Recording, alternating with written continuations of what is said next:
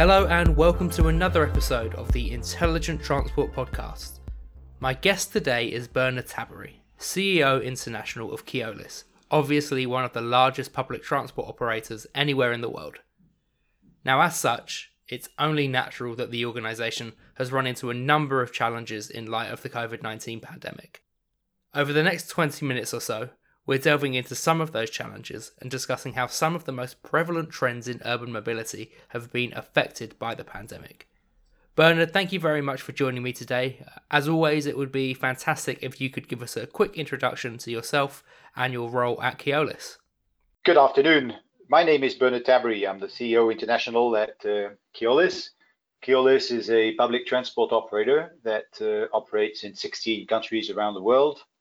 And I'm in charge of the activities of Keolis outside France. And we operate in Europe, continental Europe and the UK, as well as in North America and Australia, as well as China, India, the Middle East, and soon in Africa. And we operate a variety of transport modes, metros, trains, buses, and bicycles, parkings, anything that moves really, with a focus on two essential points. One is safety, of course, safety of transportation, and then passengers.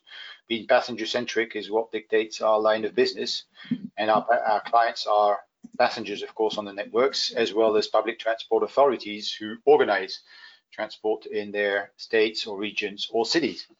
Of course, yeah.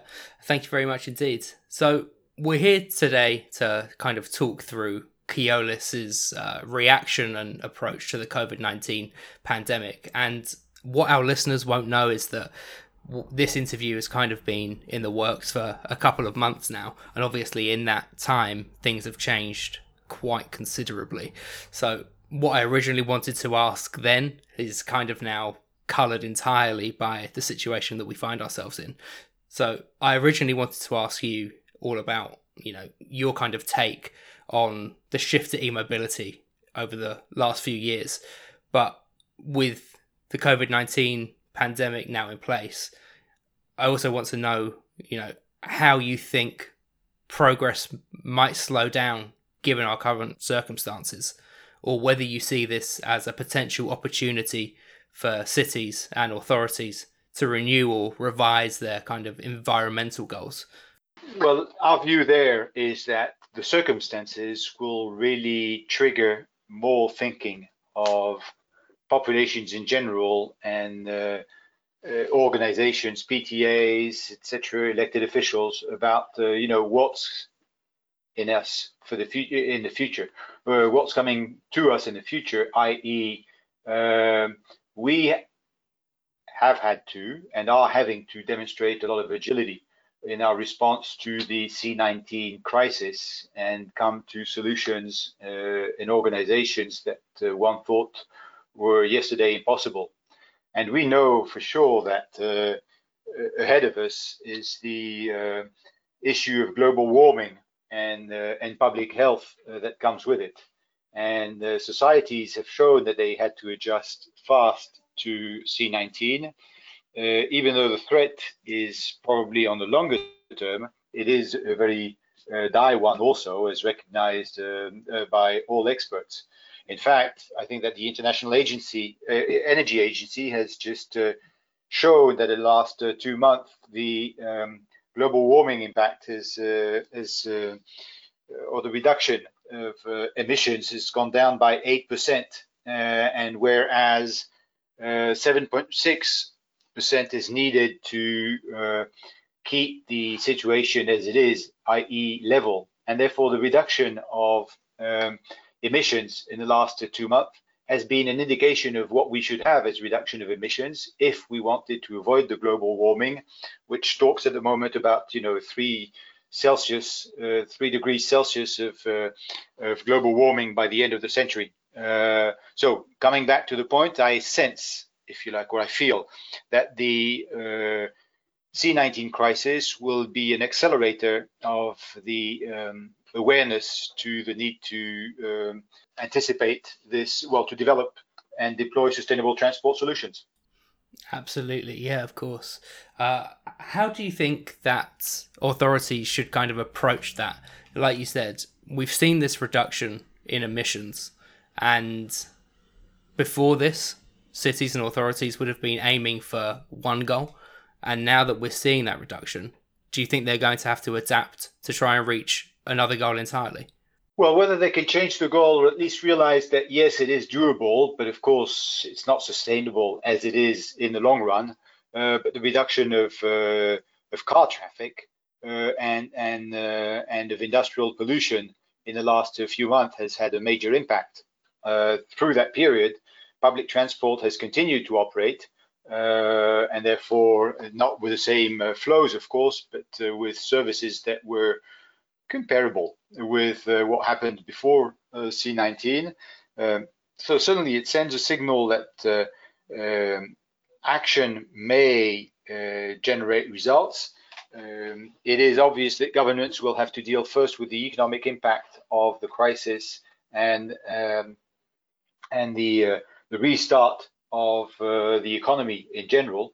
But I sense that the programs that were pushed already, and for us, we have hundreds of e-buses, for example, that have been deployed in 2020 and 21 in France, in the Netherlands, in Norway, in Sweden, in Denmark, in the US, with investment programs that have a local impact, create local jobs, do not travel overseas, but well deployed where they are manufactured, or at least where they are operated. I sense that governments will be sensitive to that and keen to move forward. Yeah, of course. I think there are definitely encouraging signs. And as dire as some of the consequences have been from the pandemic, there are definitely, positive sides and reasons to be encouraged as well, and definite opportunities. I mean, in your point there, you mentioned the reduction of car traffic and, at least comparable levels of public transport. Kind of brings me on to my next point, which is around shared mobility, such as public transport, obviously.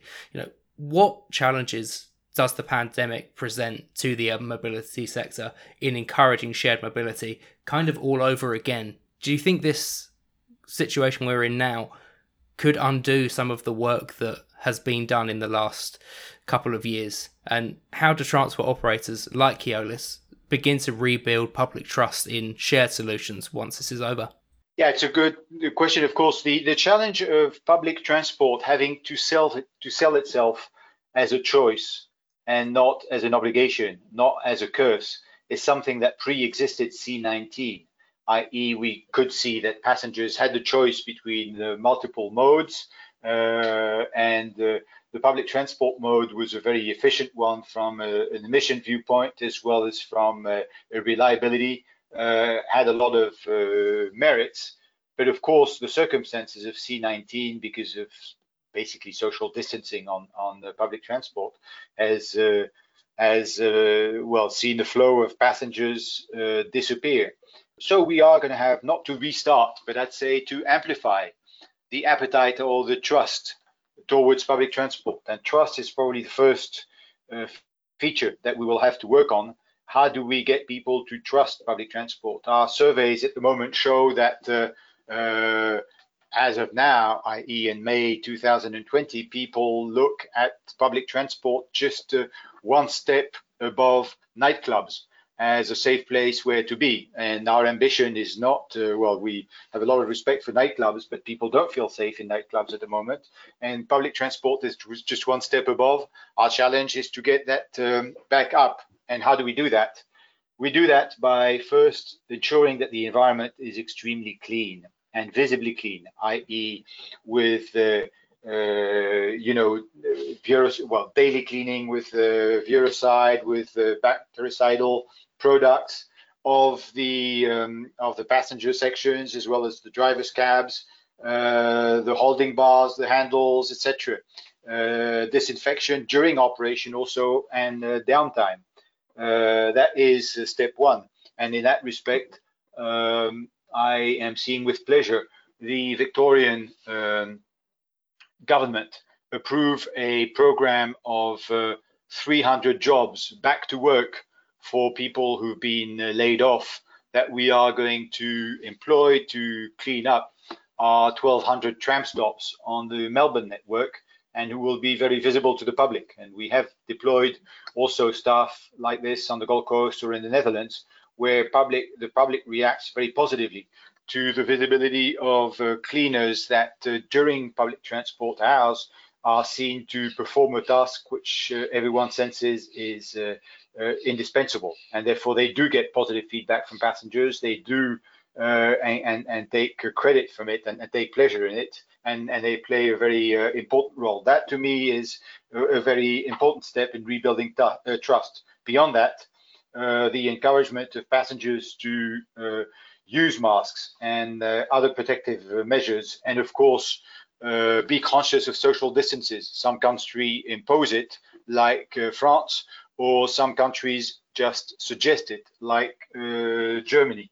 But that is a key step. And beyond that, of course, digital innovations like ticket dematerialization, which where one can offer incentives, discounts to passengers to bring them back, as well as working with companies that are a big, and tomorrow probably universities, which are big sources of or big traffic generators, and ensuring that their schedules are adjusted to minimize the hyper peak and ensure that the flow is spread over the full day. This coming with a lot of information and drawing from the good experiences we have on various networks. The good news for us is that we have seen a gradual rise in patronage. Well, we operate in China for several weeks now. We've seen the patronage come back up to levels between 60 and 70% of what it was.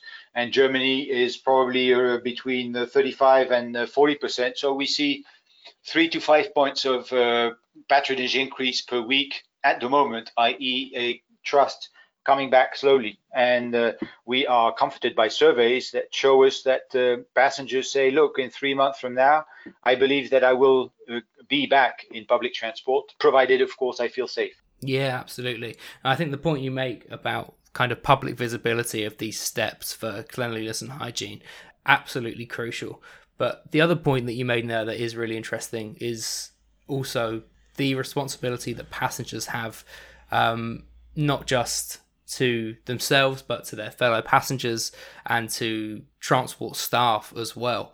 They have to be just as responsible as the operators and authorities when they're using these services. To what extent do you think policymakers need to be clear and concise in encouraging, like you said, the use of masks and having the public be hygienic when using these services? Well, we execute instructions and execute regulations as decided by governments, and they rely on medical expertise that we don't have. They set the tune that we play to. We offer the experience that we have of a multitude of modes of transportation and a multitude of networks around the world. But we find that in circumstances where the picture is clearly put forward and the encouragement to common sense is clearly laid out, people rise to the opportunity and to the challenge, and they behave in as safely as possible. So I'm confident that governments have shown in the last few months in many countries their role as a beacon of a clear speech and perspective. And sure, there may be here or there sort of a few adjustments, but overall, people look up to them, and so do we. Yeah, absolutely. It's really important in this time that not just the public, but also corporations and other companies have that beacon to look to for advice and solidarity. I touched briefly there on corporations, and what I want to come to next is new mobility and shared mobility. Now, you mentioned right at the beginning, obviously Keolis is involved in all kinds of operations, as you said, basically anything that moves. So what I want to know is, when it comes to new mobility, how important is it going to be for public and private mobility companies to be able to work together towards a common goal after the pandemic? And how can a company like Keolis act as a figurehead in this way of thinking, especially, given some of the partnerships and initiatives that you already have in place? Well, another good question. And the good news, if you like, is that public transport already is a system, i.e., when you operate a metro or a train system or a tram, but even other modes, you do not operate on your own. You operate with a PTA, you operate with a manufacturer, with a civil constructor that builds, with a signaling provider, with a series of facility managers to do cleanups. So it is important that anyone understands that they interact with others, and on that, our ability to continue, if you work, to be agile with partners and work with partners on and coming up with transport means that are different, shared mobility, on-demand transport, cycling, walking, etc. Integrate that into an intermodal offer. That ability to be good at ensuring that the hinges are oiled, i.e. that the relationship with the other partners in the offering are smooth, and that what drives, if you like, the collective work is the main key issue of customer satisfaction, i.e. being customer centric and understanding what the customer wants. And the customer will one day want to be on a scooter, and another day will want to walk, and another day will want to use the tram or the metro, and we've got to adjust to that agility. And on that, we've got to make sure that we are conscious of the other modes, understand what the hinges are, and ensure that they are well oiled. Yeah, of course. I think this is one of the fascinating things about urban transport networks at the moment, is that there's just this kind of deluge of new kinds of services and technology-enabled services that customers want to use, maybe more regularly than they want to use public transport. But it still has to be there to support those that need it. And I think that does bring me quite neatly onto the next thing I wanted to ask as well. How does COVID-19 affect the progress that's been made in new mobility to date?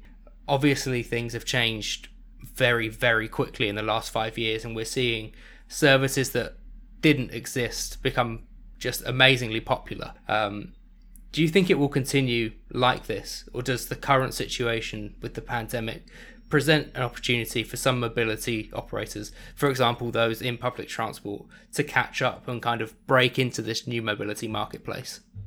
Well, for sure, every one of the operators, be they established ones or new ones, challenged by the circumstances, dealing with the operational constraints, but also dealing with the adjustments of patronage and the financial challenges that come with the situation. So one can imagine that there will be, in the circumstances, some consolidations that will be accelerated. And I believe that it'll be, well, and we can detect, of course, some evolutions such as working from home, probably having an impact on, say, peak hours, as well as distribution of flows over the weeks.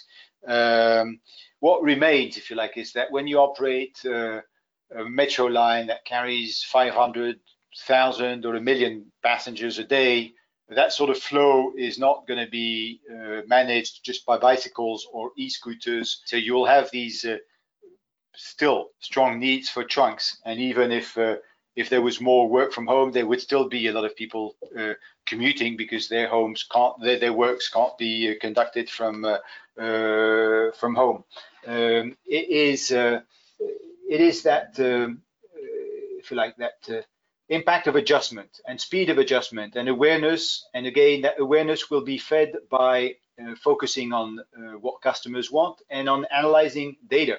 And there we have some, luckily, with, for example, GPS data that can be, with respect of privacy, used to understand well the evolution of flows. And these are models that we are starting to use already, ensure that we can adapt the offers to meet what tomorrow's customer will really want. And that is an adjusted public transport against what it is today, but for sure still with a strong need for mobility.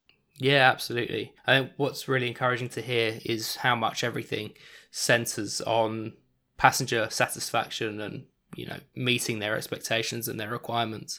Without that focus, a lot of public transport operators have fallen short in the past. And I think with so many new players on the scene, they also have to keep that in mind as they kind of progress and continue to develop.